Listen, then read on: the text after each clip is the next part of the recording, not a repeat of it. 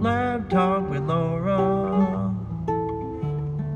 Listen, I implore ya.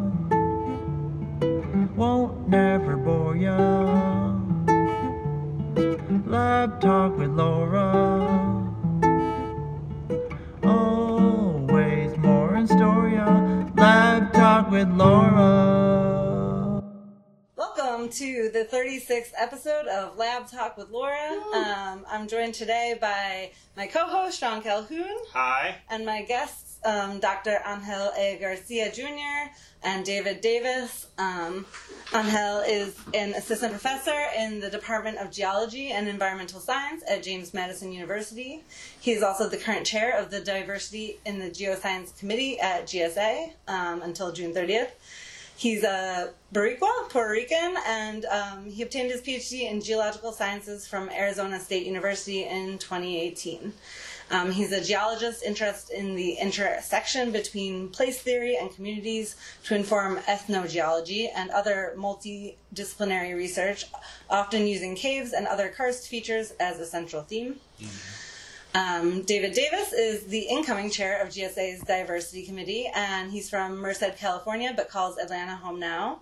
He got his Bachelor's of Science from Georgia State University Geoscience program in 2020, and he's currently a PhD student at Rutgers University, where he studies the influences of salt-loving microbes, known as halophiles, on salt precipitation. Thank you so much for joining me, David and Ángel. Thank you. Thank you for inviting. Great. So to get started, I think maybe since you're the current chair of the Diversity Committee, and we're here to also talk about the On to the Futures program, which both of you have been alumni of. Ángel, could you maybe tell me about your experience as the Diversity Chair this past year and some of the things that you've been working on, and what you've been up to, I guess, in that role? Yeah. I will start with not how much I have done, but now that I'm almost at the end of my term, I was reflecting the other day, like how much you want to do, but you don't have time to do. Let me start with that. It is really, it's a little bit challenging to make an impact as you want when you have a job, right? And this requires a lot of time.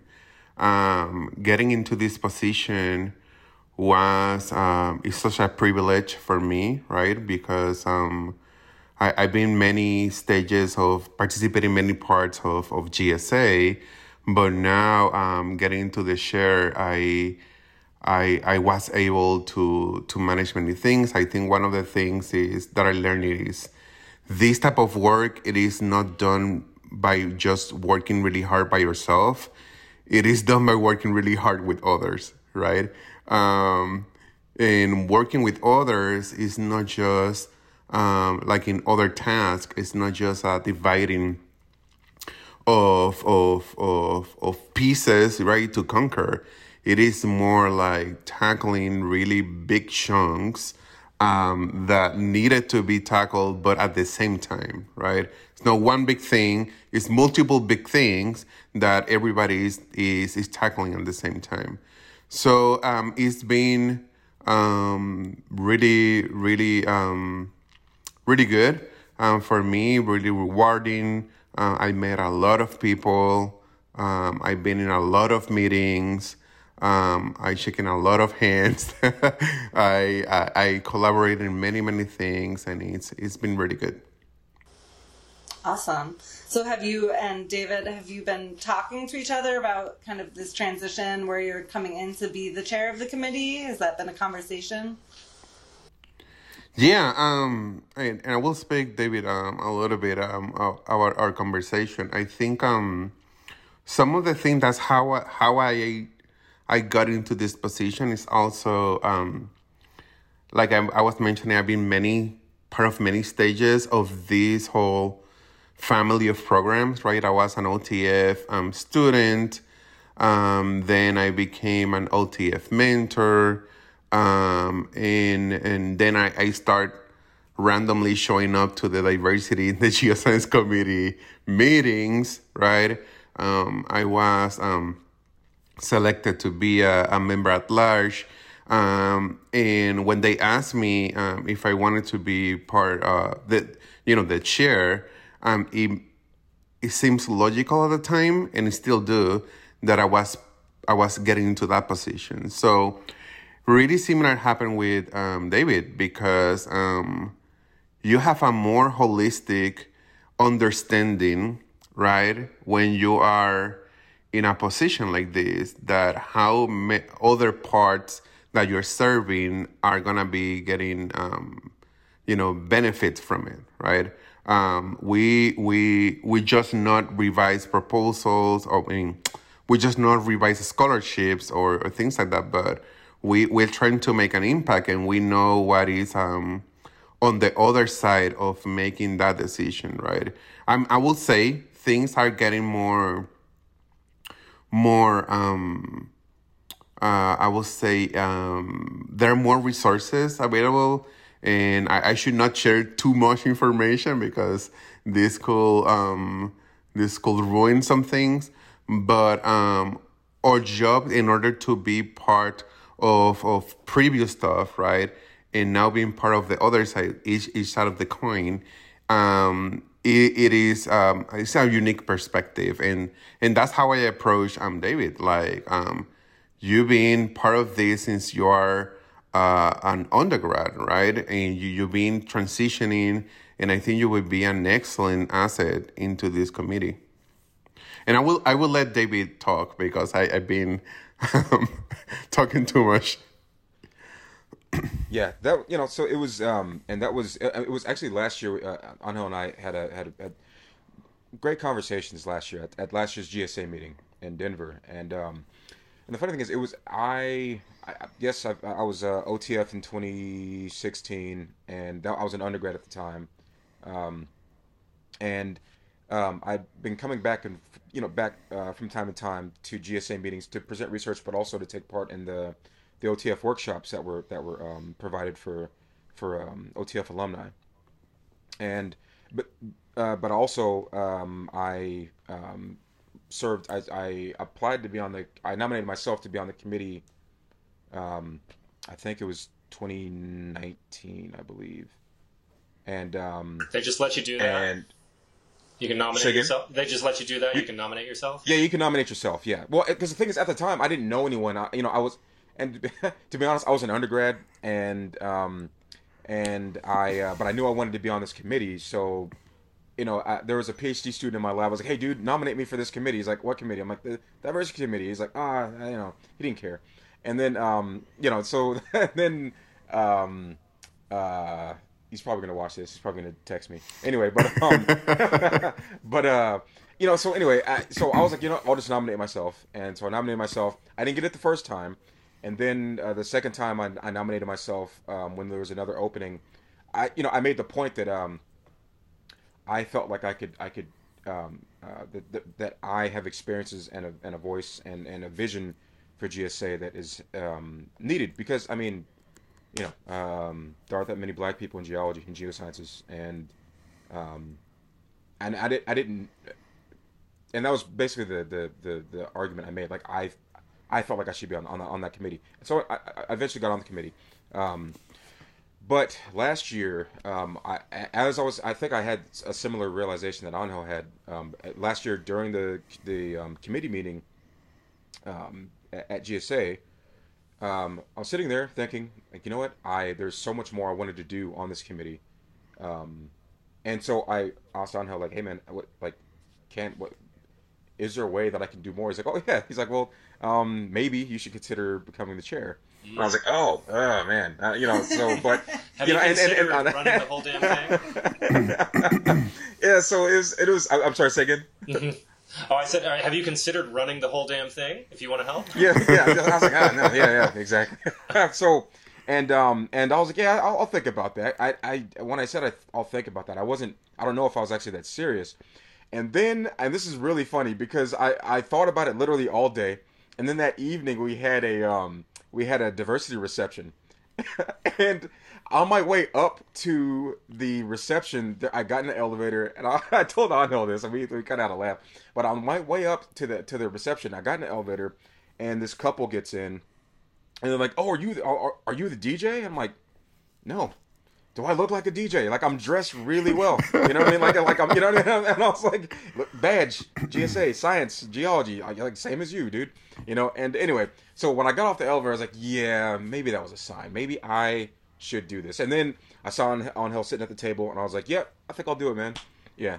So, yeah. I want to add something. Two things. It is funny showing up randomly to meetings or nominating yourself, but sometimes it takes that to start making change, like to out of the blue doing things instead of waiting for people to recognize you or to invite you right to the spaces. So the thing that I want to say it is so the terms gets constrained into time limits. So the only way to keep David in the committee was that it is a share, because if not, he needs to stop his... I mean, you cannot be more than 2 years, I believe, a member at large. Yeah, 3 years? For me, it was like 3 years. Yeah, it was 3 years. Actually, it might have been a little more than that, because I was asked when I initially got the position, they're like, "Hey, you might serve one more year than normal," because I forget what it was a technicality, but maybe it was COVID, yeah, or something, yeah. But this is how, like for me right now, I need to go. I cannot serve anymore in nothing in that committee, because I use all my time in all the positions on it. So it was strategic.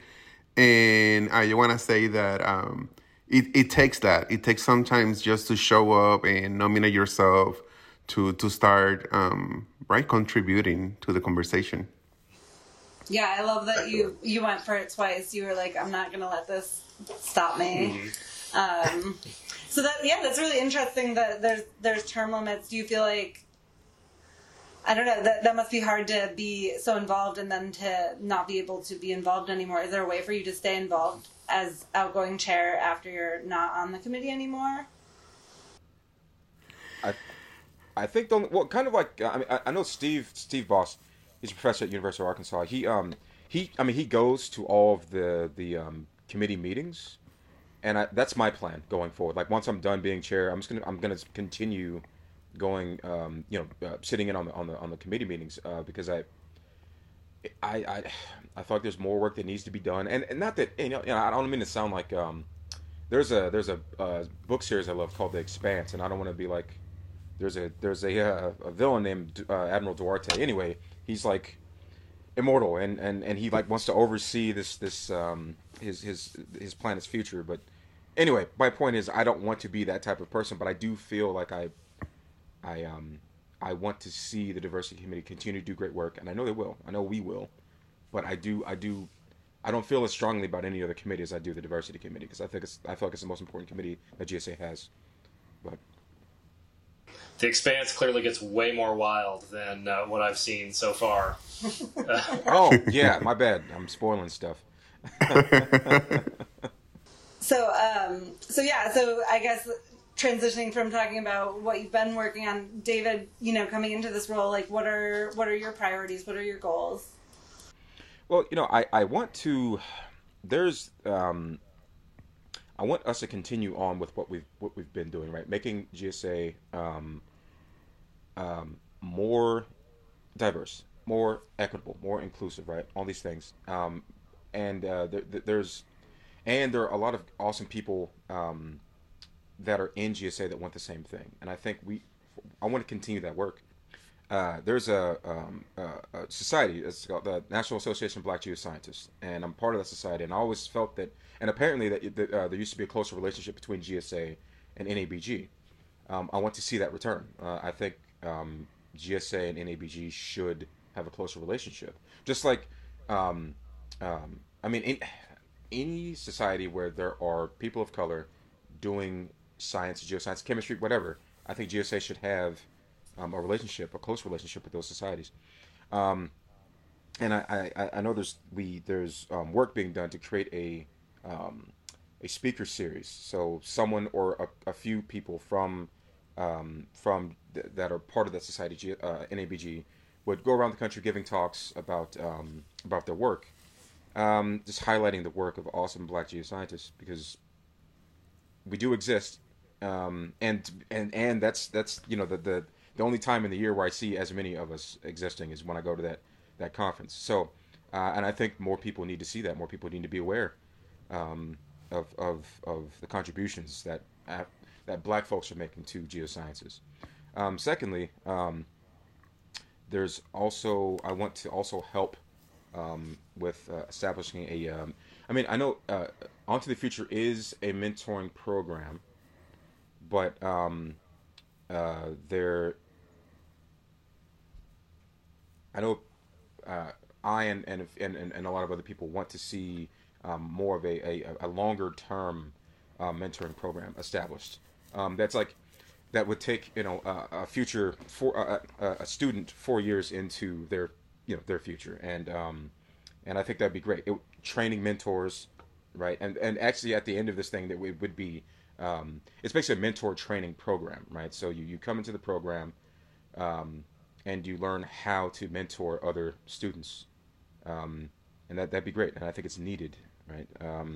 And I feel like a lot of times, for me, I think when my first meeting, I didn't know what I was doing. OTF really helped guide me, right? I just showed up. Yeah, I had my lab group there, but we only kind of, we were around each other, but only on the day I was presenting, right? So, but I had this structure, a lot of awesome people at OTF, and it was great. It was wonderful. So I think if other students can experience that, especially students of color, I think they'll see that there is truly a place for them in geosciences. I thought it was really interesting what you said about training mentors, because I feel like I don't really hear that outside of it. You think about, there are people that want to be mentors, there are people that, they might be a great mentor, but then there's the idea of like, hey, how do you not be a sucky mentor? Like maybe wanting to do it isn't enough. Like I like the idea that you could get some actual training in it and not go in blind. Yeah, I agree with that, because I think there are people that I think their heads and hearts are in the right place, but I think some training is needed, right? Because I think some people might think that mentoring is kind of like the science slap in the face that they got during their PhD, when that's not really that doesn't work for everybody, right? And so, and really that's only really passing on bad habits and it's passing trauma down, right, to your students. Like I've heard stories of PhD advisors or master's advisors or whatever, treating their PhD students or their master's students just like their advisor treated them, and that's not healthy, right? That's not healthy. It's there's no growth there, and but some might see that as mentorship, but it's not. It's just more the same. Mm-hmm. And I will add something. That the relationship between mentor and mentee. On the other side, we also need to talk with the mentees how to be good mentees, right? Because it is a reciprocal type of relationship that is not just gathering. Also, it is prompting to get gathered, right? Communication is important.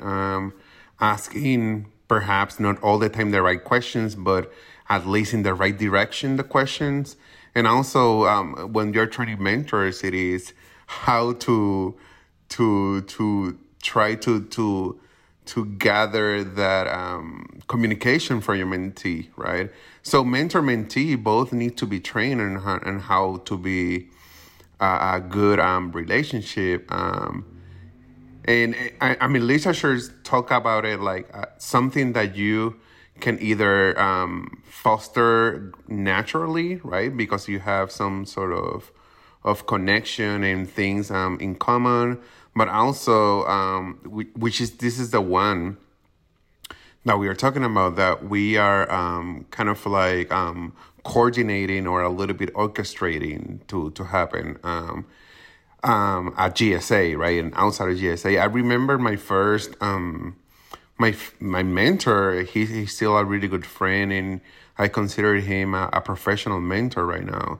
That first GSA meeting that I went as a grad student, he was my OTF mentor.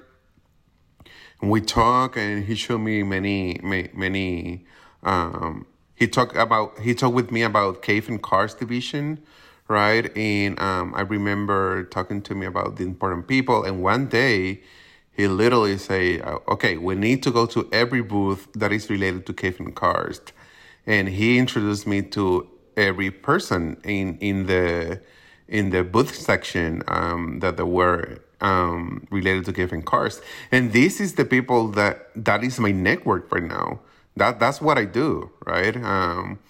So I'm not saying that because of him I'm part of this community, but I'm saying he really facilitated me start feeling that I was belonging to this community, right? Something that maybe will be taking me a little bit longer. I'm persistent, but maybe it will take me a little bit longer to do it by myself. Yeah, and as a younger person in an organization, just coming into an organization like that, you often feel like, oh, all these people are such a big deal. I can't talk to them, and so it's helpful to have someone be like, no, they're not a big deal. That guy stinks. That guy, she's a complete nut. She's like, these people are all fine. Like, take them down a peg or two for your mentor, prematurely. Yeah, and it definitely, that all that's true, and it does help to have a mentor facilitate an introduction, right? Because, it can be daunting, right? Especially like an undergrad, it can be daunting, and then I think once the introductions are made, you can kind of go off on your own and wow them, right? Hopefully, but you're right. Mentors are great in that regard, in many regards, but especially that one. Mm-hmm. Yes, you both brought up the Onto the Futures program. It's in its 10-year anniversary right now, I think, and it's cool to hear how you both remember your first meeting. I think that is something that's going to stick with everybody, probably that experience of the first meeting. And it sounds like you were both in the Onto the Futures program for that. So do you want to, you started talking about it, but maybe, I don't know, talk more about your experience with it, and then also how you've seen it evolve and where you want it to go. Yeah, so my OTF year was 2016. And and it was, the funny thing is, I'd heard about GSA. That was my first GSA. And I'd heard about GSA, and I wanted to go the year before. I just didn't have any data to present. So the next year, I was like, cool, I have data. I want to go. But I was like, oh man, I can't afford it. So then I saw, I went to the website to look for travel grants, and I saw OTF. I was like, oh, well, what is this? And at first, and I think I said this in the write up as well, that at first it was simply a travel grant for me. I was like, I need money to go, so I'm gonna apply. But then I read the solicitation, right, and I was like, wow, this is perfect. This is exactly for me, and so, but when I went, so you're set up with a mentor, and you meet with that mentor several times a week. But you also, you're going to talks every morning, and a lot of these talks are meant to help you understand, for one, how to navigate the meeting, but also get you more comfortable with networking, right? And for me, that was important, and I actually, because of that meeting, I think I became obsessed with networking, because I think I saw the value in it, and kind of the web of connections. And so it was a great experience, and I made a lot of friends. Like, I made great friends during that year, and every year after, right? Yeah, it was a great experience, and I think it was, for me, mostly it was not feeling lost. and then also feeling like I had a place, like there was something specifically for me at GSA, right? Um, and yeah, and I think it's funny. I think most people, when you show up to GSA and you're a black or brown person, I think most people probably automatically assume now that you're an OTF student, which is great. I mean, I wear that as a badge of honor, and when people talk about a sense of belonging, I think sometimes that's an understated thing in life, right? Because you know, not that life it can get lonely, and especially in the geosciences, especially in STEM when you are the only black person in your department, or you're you know what I mean? It can get weird. It can get weird. Um, so, and luckily, and that's not really the case right now, but and it wasn't the case at GSU, but I can.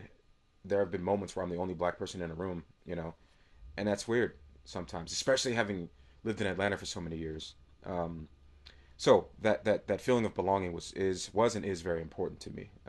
For that, and that's one of the things that OTF provided. So I know that especially as undergrads, like you talk about the sense of belonging, and it is so important just to keep students sometimes, like just because, especially in STEM, like you say, that imposter syndrome can be so daunting, especially if you don't know anybody. And I don't know, for me, I remember as like an engineering student, I was just assuming that everybody was brilliant, and I was the only one that was just hanging on by, the skin of my teeth. And yeah. I know now that wasn't the case, but I didn't have, a community to kind of like ground me in that way. So, yeah. And I also think that sometimes you can be, even if it depends on where you are, right? But like at GSU, I was lucky that eventually more black and brown students started to join that department, and they started to recruit more black and brown students, which was great. But I did internships at other places where that was not the case, right? So there would be these moments where I'd be like, oh man, like I'm really struggling with this particular concept. I don't think I'm going to bring that up because you know what? They probably won't understand where I'm coming from with this, So it's yeah. So it's interesting. Right, and the additional pressure put on you by being like the only person of color or black person in the room, like the feeling of like needing to represent. Right, I don't know if that's Yeah. Oh yeah, that's definitely there. That's definitely there. I mean, especially if I don't know. And I don't know if you've had this experience as well, but I think also sometimes there's this idea that maybe you got to this particular place because you're a person of color, right? That's the only reason you're here. You're a person of color. They kind of let you in here, right? Instead of actually being dope and being able to do the science, right? So that's part of it, yes. But so even in that you have to. For me, I have to prove to people that I deserve to be here, right? And that gets tiring. That gets tiring and frustrating and infuriating. All the ings, right? But yeah. So anyway, take it away, Angel. I think I've said enough. Oh, what was the question again? about the On to the Futures program, your experience with it, how you've seen it grow, and maybe where you want to see it go. If that, yeah. Yeah. My first GSA was in 2015 in Baltimore. I was, let me see, second year PhD student at Arizona State. This is not my first professional conference because I've been going to other conferences really early in my undergraduate career, like SACNAS, Goldsmith, ESA, things like that. My background was less geological as an undergrad and start getting more geological through my master's in PhD. But this was my first GSA, Geological Society of America meeting. I remember that they paired me with a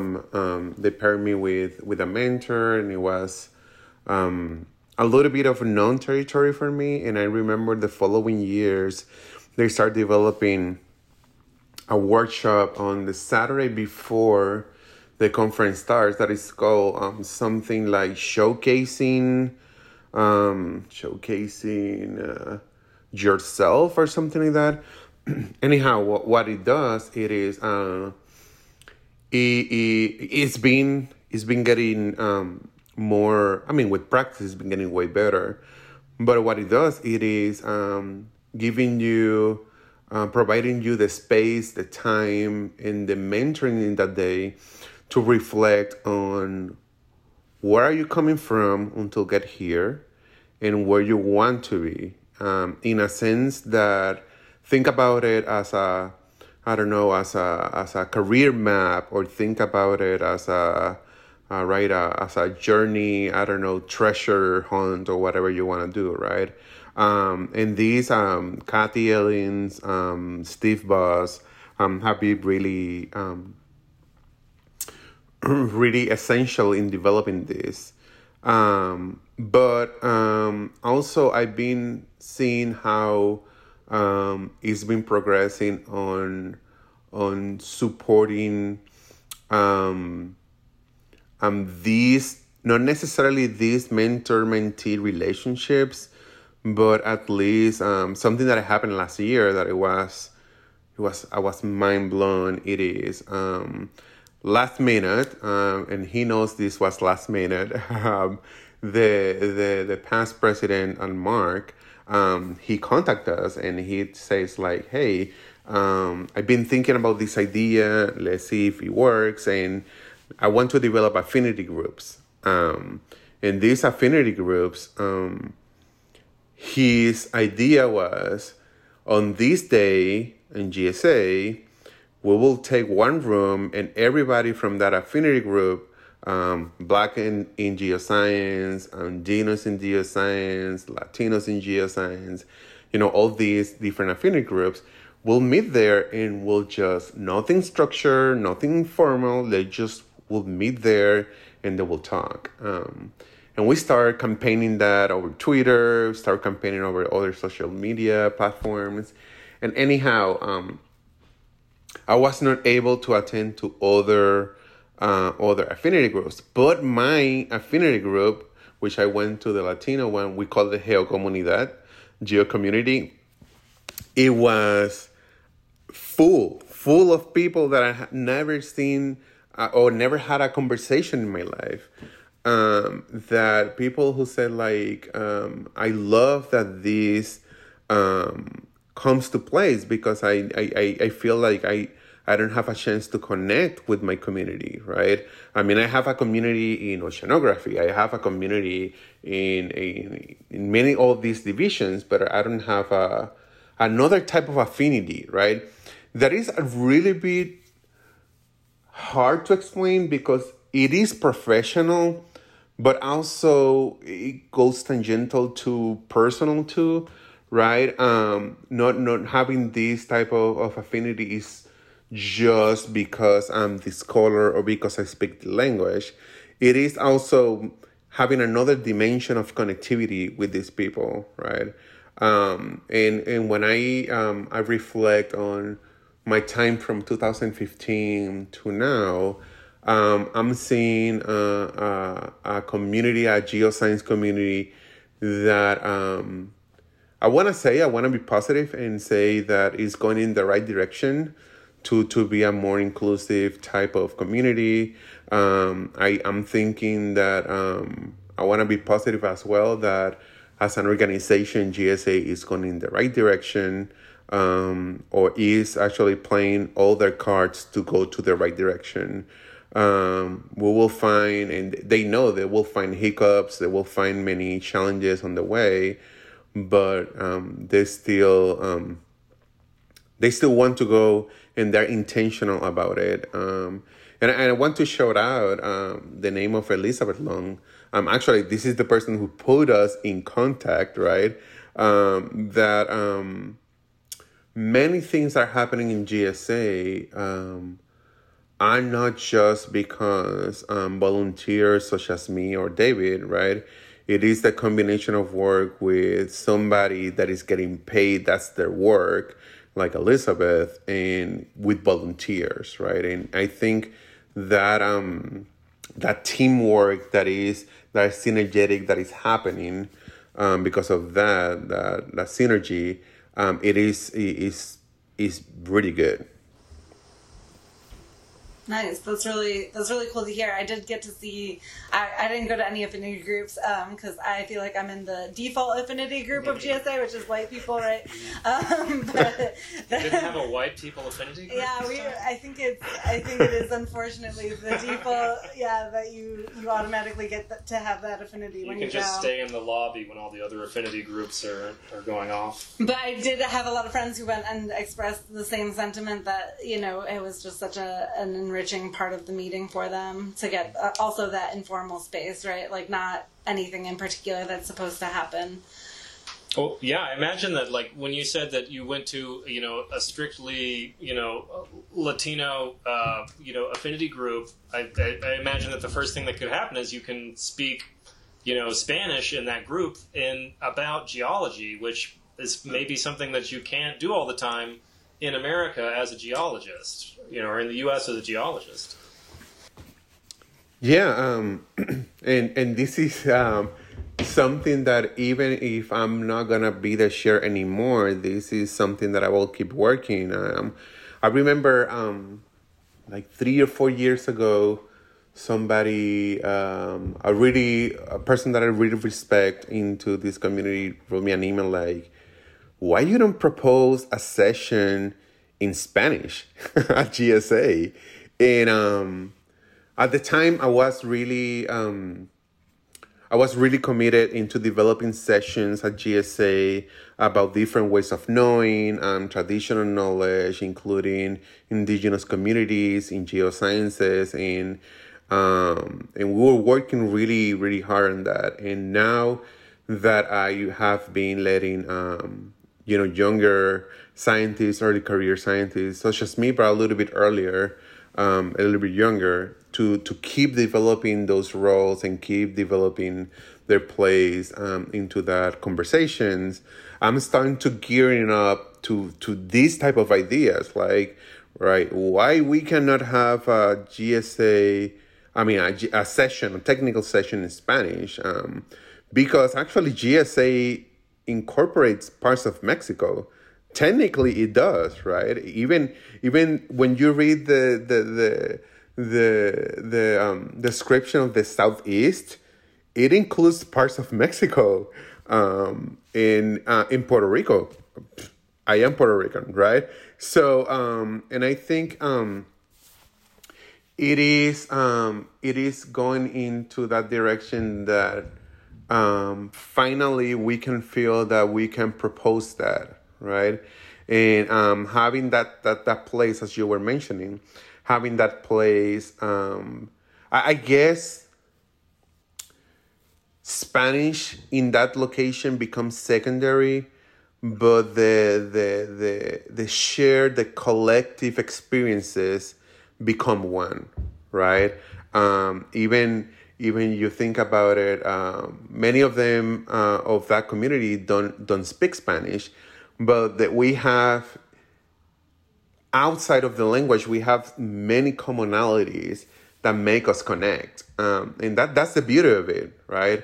That even if that affinity that get us together, it's kind of hard to explain, because sometimes it's food, sometimes it's language, sometimes it's even last names, sometimes it's, I don't know, a person in common, sometimes are just stories. But that space to develop those affinity, to develop those connections, it was really needed. Very cool. I want to make space to talk about some of your science as well, and how that's, I guess, intersected with your roles. I don't know, maybe David, you want to talk first a little bit about what you're working on research-wise? Yeah. So I have two projects, and the second one is a little more recent. It's kind of occurred in the last 4 months or so. But my chapter one project though is so we're looking at how halophiles or salt-loving microbes influence salt precipitation. And we're thinking this may occur because when we say salt precipitation, the influence of salt precipitation, we're thinking that maybe the presence of these halophiles um, causes salt to precipitate more quickly, or it might change even slightly the crystal chirality or crystal structure of a salt crystal, be it halite or gypsum. And if that's the case, then that's something that we can search for on Mars. That's a biosignature that we can search for. Even if the organism itself is gone, we can still use the crystal structure if in fact it does influence that as a biosignature. So that's chapter one. The other things I'm working on. Um, so I studied clays, mostly clay minerals, as an undergrad. So I fell in love with clays as an undergrad, and I've been looking for a way to get back into studying clays. Um, and so there's a type of clay called a smectite and an illite. The smectite is an iron-rich clay. A illite is a potassium-rich clay. It's been several papers have written about this, but uh, a um, a iron reducing microbe can reduce the iron 3 in the octahedral space. There's a tetrahedral. Oh my god! And the structure. It's the structure of the clay mineral, right? And once that iron is reduced, it turns into iron 2. It's liberated from the structure, and then comes potassium because there's a charge imbalance now, and that potassium has to come in to balance that charge. Anyway, I'm interested in isotope fractionation in that reaction, in that transition, that microbial transition from smectite to illite. Okay. Yeah. So let's go back to the halophiles. So like, what were you doing? Like, were you doing lab work, field work? Like, what were you looking at exactly? It's lab work. Yeah, so it's mostly lab work. I mean, there are some field samples that my advisor collected. Kat Dawson, a few years back, she went to the Great Salt Lake, so Spiral Jetty. So our samples are from, well, we have samples from Spiral Jetty, and so Spiral Jetty is in Salt Lake. There's another place in Southern California, and I forget the exact name of the location, but it's a soda lake. And a soda lake means that it has a higher pH, so it's like a pH of maybe 8, right? And it's an alkaline lake, right? So anyway, so there were two novel halophiles that were cultured from those two locations. So we're using those halophiles in our experiments. So and our experiments consist of well, so for one is an evaporation rate experiment, and that's the one we're trying to use to say whether or not these halophiles are actually causing salt to precipitate faster. So our control is microbe-free brine solution, and our actual experiment is the inoculated brine, right? And you'll know that the brine is inoculated with these halophiles because the brine turns pink. It's a beautiful pink, but that happens because there's a protein that these halophiles have called halorhodopsin, and but what happens is it's activated by light, but they use that light to pump. Basically, they use that protein pumps in and out potassium, sodium, chloride, all these things, right? So basically, what's happening is you're having chloride being pumped into the cell, potassium pumped into the cell, because they have to maintain the pressure that's exerted from the salt water on the outside, the cell has to be able to combat that, right? So it has to pump in these ions, the chloride and the potassium, right?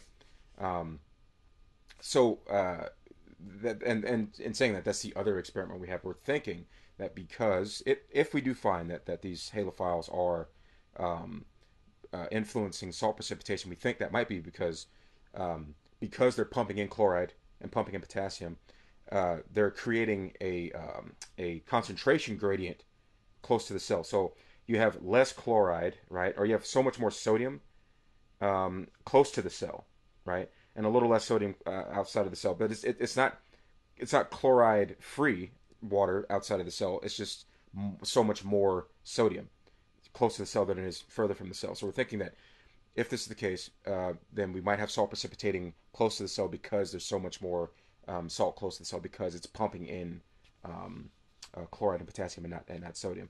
So that's so we have a range of experiments. That's two of them. A third one is we're looking at. So right now I have some samples that are or another brine solution that's in the dark. And one of the things we're going to test is whether or not. Well, for one, we want to look at to see if there are any changes in sodium chloride or sodium or chloride concentrations or potassium concentrations in the brines that have been left in the dark versus the ones that are in sunlight, because that's how these proteins function, right? They pump the sodium, and we should see a difference in sodium concentrations from the one that's been left in light to the one that's been left in the dark. And I think at this point, and I won't check those till I get back, which is I'll be back in like at the end of July. So yeah. And then of course, once I get all that, yeah, once I get all that, then of course I take things to an X-ray diffractometer, or a transmitting electron microscope, transmission electron microscope to actually see if the crystal structures have changed, right? And that's where you're looking for the chirality is seeing the change in those crystal structures. So, and I don't completely understand chirality, but I know it's like a handedness, right? So it's like, left I know one thing, yeah. So, but I know that the reason we were looking at chirality is crystal chirality is because we know that certain organic molecules will attach to chiral facies of a crystal, right? Or they're we're thinking that if these chiral facies can if these organic molecules can sorb to these chiral facies, is there also a relationship where they're influencing the chiral facies, right? So, yeah. And that the chirality. So yeah, we're using this word that I think is probably like a. Which I love that you said you didn't really understand it all that well, because I think it takes a strong scientist to admit that they don't know every little thing about what they're doing, because who does? Right. Yeah.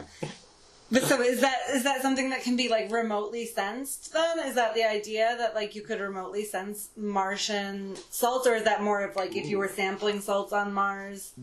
Yeah, that's the hope, is if we get a sample return. Now, I mean, and well, the thing is, the instrument that would do that is it's a single crystal X-ray diffractometer, right? So there's an XRD on one of the rovers, but it's not a single crystal. Single crystal requires a near perfect crystal. It needs to be a certain size, right? So like that wouldn't work, right? Because it needs to be, I think it needs to be like 10 microns or so, right? So what you could do with that is like just shave off a little edge and then take it under a microscope and shave off another little edge.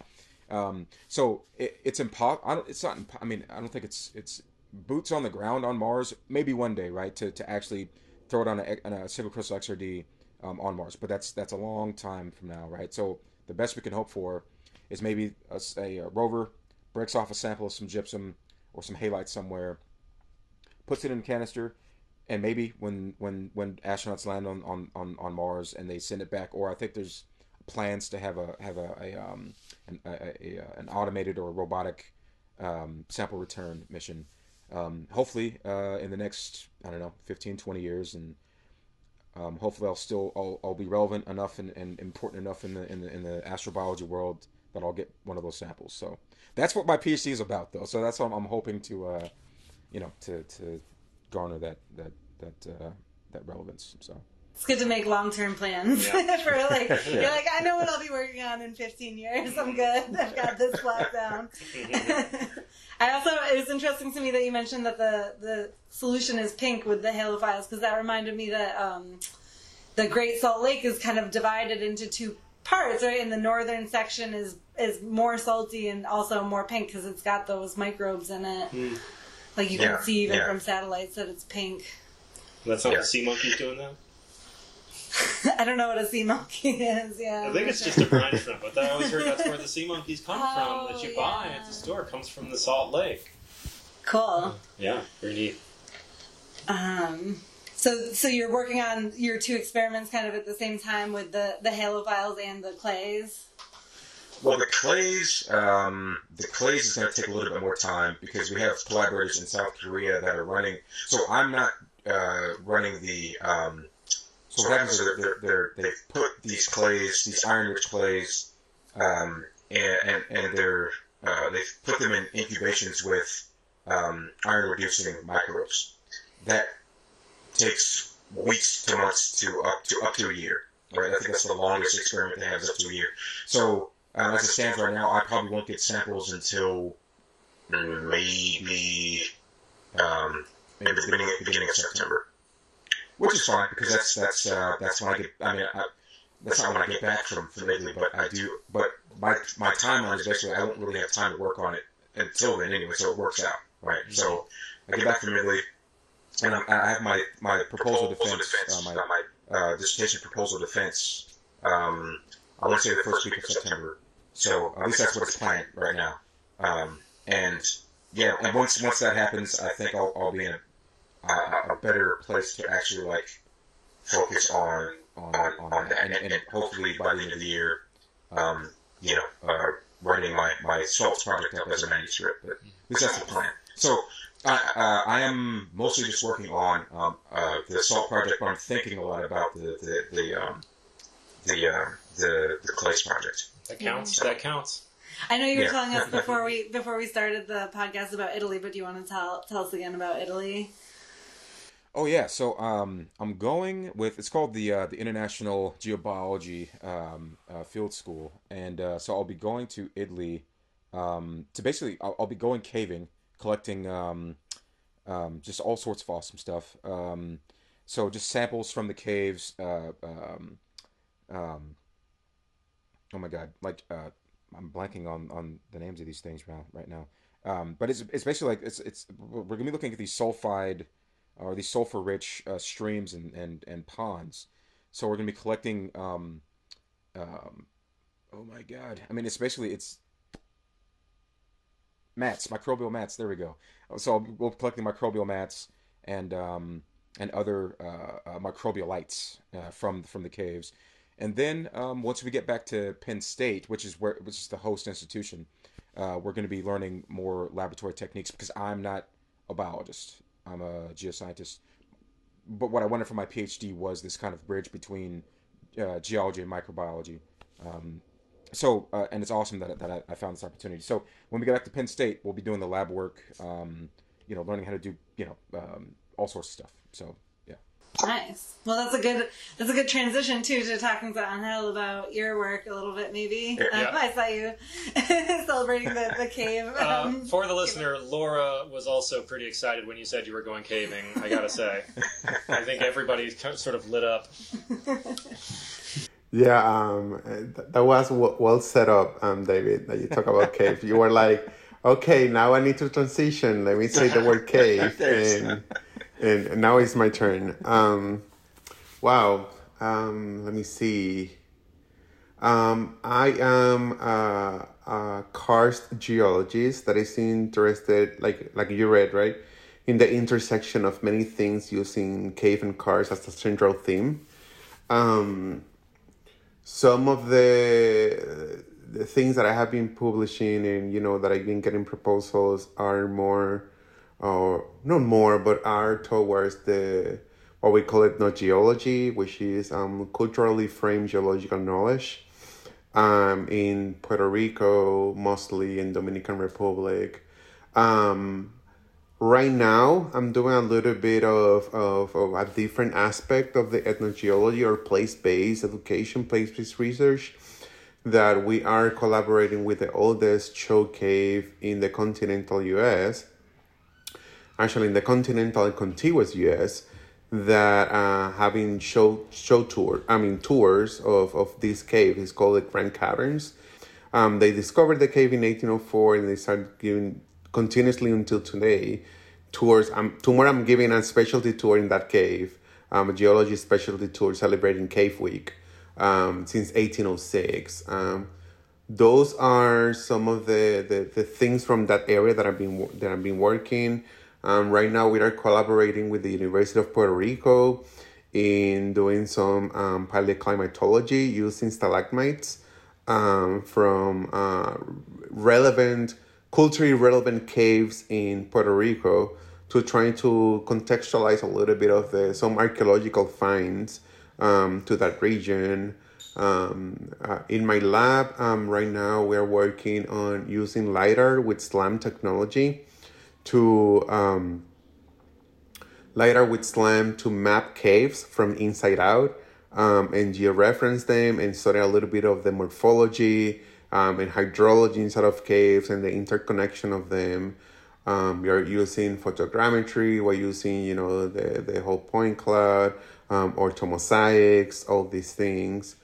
Right now, I'm the co-PI of an NSF grant, one of the NSF grants that I have, one of two, that is an REU site. So we host 10 students from around the nation to do research in cave and karst in the Shenandoah Valley. These students are a fantastic cohort. Every time, this is our second year out of 3, and it's called UROCS, undergraduate research opportunities in cave and karst science. I didn't came up with the acronym. It was the other PI who came up with the acronym. He is the best doing that. But UROCS is been a way to, one, contextualize many these subdisciplines that are closer, that it could be into this community. For example, we accept students from biology, we accept students from environmental science, we accept students from geology, etc., because we think the karst science is a multidisciplinary, multi-angle, and sometimes transdisciplinary, right, type of subdiscipline in geosciences. So, and also second, we wanted with this project start moving the conveyor belt into bringing young people to this type of framework, right, of theoretical framework, to move into other programs like grad school and so on, that they need scientists working with karst problems, paleoclimatology, geomorphology, all those things related to karst. And the other one that I am co-PI, it is GeoAscend, and it's basically it is a project in where we work with professional societies, geoscience professional societies, organization groups, to develop some sort of like a norm of what is being diverse in geosciences. And that is an NSF project as well. But yeah, I'm a cave person, and I spend a chunk of my life in the darkness, or at least with a headlamp. And I've been known for doing many things with that central theme as cave and karst. Yeah, it sounds like you have a lot of projects going on. You got a lot of things that you're juggling.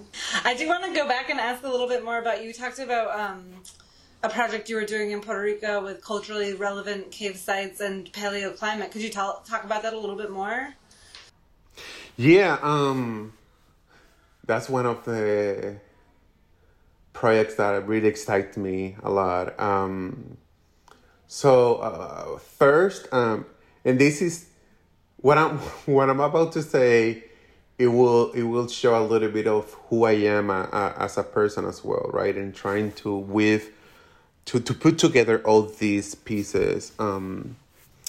We are since a long time, Puerto Rico is part an annexed territory, or some people would call it even a colony, right, of the United States. And with that comes many, I will say that relationship comes with many positive things, But one of the negative things that it is that our narrative, even scientific narrative, is really heavily influenced by the continental U.S., right?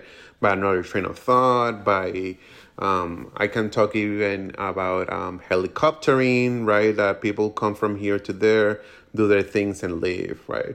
So for many years, I've been collaborating with this group of scientists that we want to place-base the narrative and develop an own narrative, scientific narrative of things that are happening in the island. And one of the things that we were able to I will say to propel successfully is with cave and karst research. I don't know if you were aware, there was a science article, I will say like a month ago, 2 months ago, that it talks about the people in the Caribbean actually are more complex than we think, right?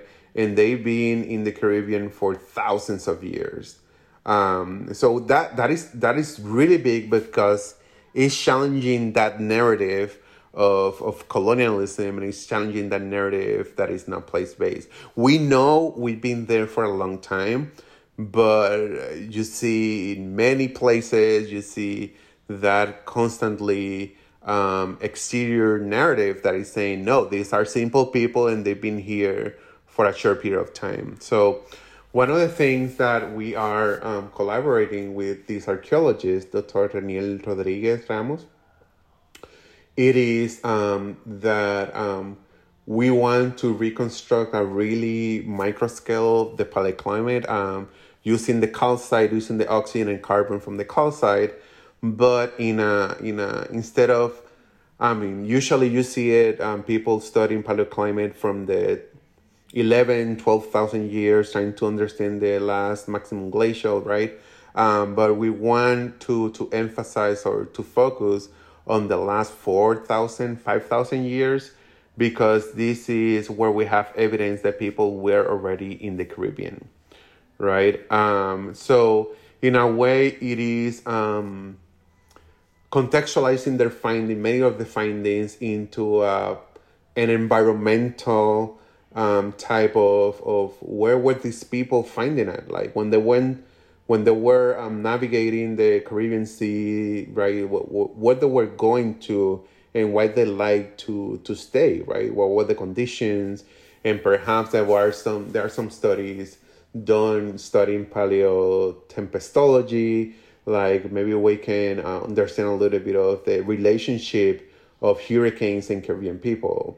And let me tell you that every time that we say hurricane, we are talking indigenous Caribbean words. It is coming from huracan, which is one of the spirits of Waibanse, right? So these whole things are really close to each other. But this is the main idea, to contextualize some of the ecological and keep developing place-based narrative. Wow. Cool. Yeah. But I wanted to just open it up if there's anything else that anybody wanted to bring up or talk about that we didn't touch on yet. You brought up Elizabeth Long earlier, and I wanted to give her a shout out as well, because a lot of I actually reached out to her a month ago, because I want to do a good job as the incoming chair. I want to follow in this man's footsteps, so I reached out to Elizabeth to say, like, what, how, just kind of like, I just need to know what's going on in the society, and how I can be of service. Anyway, so I just want to give a shout out to Elizabeth, because she's very helpful and she's awesome, and yeah. Nice. I want to add to this conversation that and I don't want to be to get back to seriousness, but we're having fun with all this, the last part of the conversation. But change, it takes intention and it takes work. And when you see that you're getting these emails about being a volunteer for a specific committee, don't dismiss that email so quickly, because you might be an important piece into the change that needs to be happening, or you want it to happen, right? And you don't know how to contribute to the conversation. It takes, I'm not saying it's not enough. It is enough that showing up to these events, it is enough to sharing social media. But if you want to make an impact, you need to volunteer what is the most precious things for you, which is time, right? Whatever you think about time is money, time is happiness. Translate what times mean to you into these positions, and being intention is the key part. And also with time comes with being in patience, and being as well right have perseverance into it. David didn't got here overnight. I didn't got into this position overnight, but it took direction, intentionality into getting to start making these changes. And I don't care if a year from now I'm not remember as the last year. I don't care about that. But what I care is that I was able to impact with my time and my contributions X number of people, right? That they feel part of the geoscience community, that they feel that they belong right here, that this is my society as much as it's your society, and we are here to stay and move this forward. Yeah, so sorry for setting the tone. No, please don't apologize. Thank you. I was just taking it in. I really appreciate those words, and it's and I appreciate you both for the service you're doing for GSA, and also taking the time to share it here today. Yeah. I was also just thinking about like you say, time being just one of the most valuable resources that busy people have, and you're talking about, okay, I want to make a difference and leave the culture of academia or of research better than you found it. But that takes like time you're not getting paid for, time you're not devoting to your research, and like you said, that's like the most important stuff. Like we work, you're working so hard. There's only so much time in the day, and that's the ultimate commitment. Is at the end of the day is your time that you're not spending with your family or with your cats or hanging out with your friends or whatever, the stuff that you're giving up because you're devoting it to trying to make your community better, which is that's the real deal. I salute. Great, thank you. Awesome. I think we're ready to move on to the final portion of this recording, which is our game GTA. Guess that acronym. Oh, so here we go. Here we put Sean on the hot seat, and you both provided some acronyms that are commonly used in your disciplines. So I think we'll start with Angel's acronyms. So our first one here is TEK. TEK. That's something about Ted. It's not Ted with starring Mark Wahlberg and the guy from Family Guy. It's Tech, which is the sequel, probably. The Is that sequel right? to Ted. To Ted. Is that correct, Angel? A lot of people keep saying TEK instead of tech. Okay.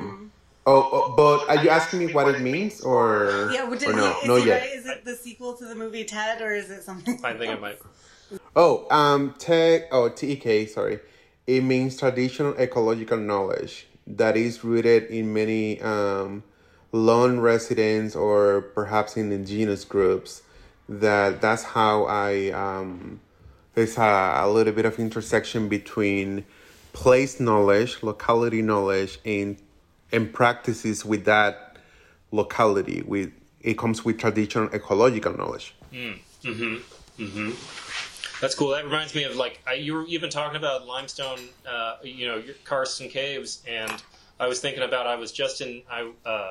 for my honeymoon I was in Tulum, Mexico, and we went to some of the cenotes, which are like caves that were sinkholes, or some of them are open, or some of them aren't, and we were able to go down into one of these caves, and it was there was water down there, and they were like, you can swim in there, and I was like, this feels like I shouldn't pollute the water or whatever, because it was really a magical place. But then I found out that the Mayan people who live around there have been doing wedding ceremonies down there in the water for who knows how long, or at least I don't know how long.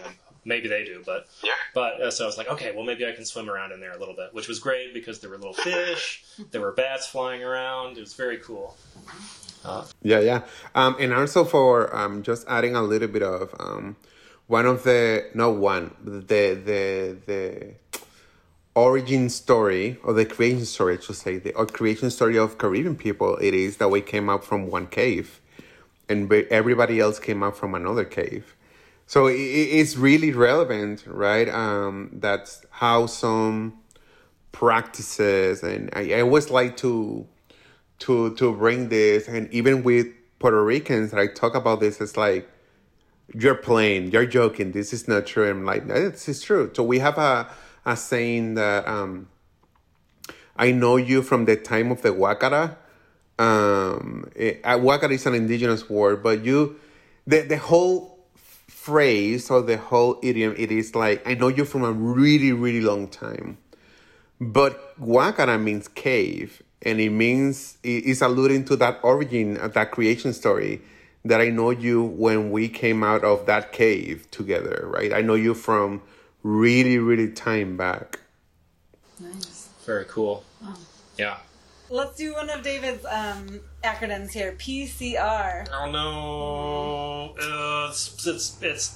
That's Pedant's Clearwater Revival. Clearly, it's a band from the 70s. They were big into not as popular as CCR, but it was close. I don't know. I got no idea. If it has to do with halophiles, maybe it's got something to do with. Oh, it's not potassium though, because that would be K, right? I don't know. Okay. Potassium, calcium, radium. No, that can't be it. Is that it, David? No, but it's so it stands for polymerase chain reaction. So it's a technique used to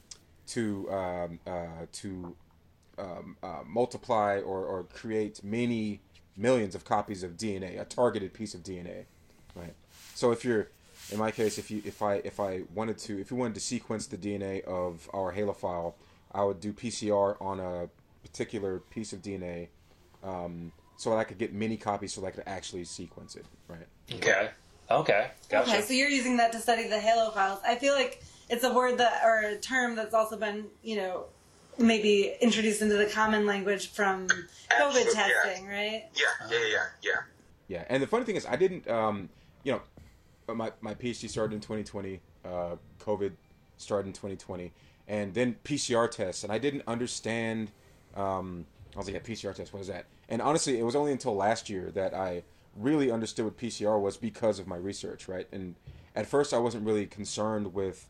I was really mostly with my research. I was really mostly concerned with the mineralogical aspects of it, right? But and the chemical aspects, and then I started reading more about halophiles. I started reading more about how to identify them, and then I came across PCR. I was like, oh yeah, I've been hearing a lot about this the last few years, and so, and we that's one of the techniques in our lab that we have the capability to do so. But PCR is it's awesome. It's a powerful tool, very powerful. Yeah. So let's go back to one of Angel's acronyms. We talked about this a little bit earlier. SLAM. Okay, so I know that the M is not motion, but I'm kind of thinking that this is something that has to do with you take like an iPad and it's got a camera on it, and you just like wave it around in an area, and it takes a big picture, like a 3D picture of the entire area. And the only reason I think that is because, like, somebody brought an iPad into where I work and did the same thing and, like, mapped the whole office. And it kind of worked and kind of didn't. Okay, but what do the letters stand for? Oh, right. So that would be... Laura's You know like, what it is. We want to know. But tell me about the I letters. don't know if that's what it is, but so that means it's got to be it's something little, because if it was too big, you wouldn't be able to carry it around. Something little, Apple made. Something little at Apple made, because it's you have an iPad to do it. Is that what SLAM stands for, Angel? No. Let me first start with new iPads have LiDAR on it. So maybe what they did in your office was a LiDAR scan. And some people combine photogrammetry with LiDAR in those small devices. But SLAM stands for Scanning, Localization, and Mapping.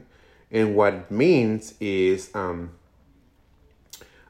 instead of shooting 300,000 points, in my case, 300,000 points, X amount of points per second, and getting to hit a surface and come back and keep, making kind of like a database of the angles that is coming, the speed that is taking to come back, that will tell you distance, blah, blah, blah.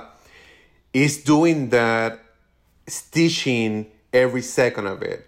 So right now, if you are in your bedroom, right, and you're scanning, the next second is taking that scan and attaching it to points that are really similar to the next second, right?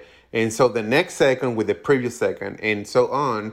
And you're building these. You need to have a hard drive with you, a computer, but it's doing that in that hard drive. It is stitching points that are in the same orientation, of the same distance, and that's what SLAM does. So that's why I can walk with it, or put it in a drone, or drive with it, or right. That's what I can do. Yeah. Okay, and you're using LiDAR to develop those points. It is LiDAR. SLAM is more like a, how you call it? It's more like a oh my God, will come to me. But SLAM is more like an algorithm, right? That is contextualizing those points within those points, right? See, I'm a sensor and test engineer, so now we're back in my court, all right? And my experience with LiDAR is I use photodetectors a lot for measuring things that are very small and close together. And the younger people that come in, like the interns and the younger engineers, they're always like, "Oh, is that LiDAR?" And I'm always like, "No, this isn't LiDAR yet." Yeah. Yeah. So I use with mobility comes some restrictions, right, or some limitations. I think one of the limitations is I don't have these massive point clouds that another LiDAR device will have, right? Or really, I think sometimes we estimate like 1 centimeter to 6 centimeter margin of error, right? Which you will say that's not a lot, but when you are measuring a cave shield in a cave, and that cave shield, it is 1 centimeter thick, they're missing it. Like literally, you are not seeing it. Mm-hmm, mm-hmm. Okay, we'll do one more acronym. Okay. This one's from David. DAPI. Okay. I'm thinking about halophiles again. I'm imagining myself as a halophile. I'm a microbe, and I love that salt. Can't get enough. So,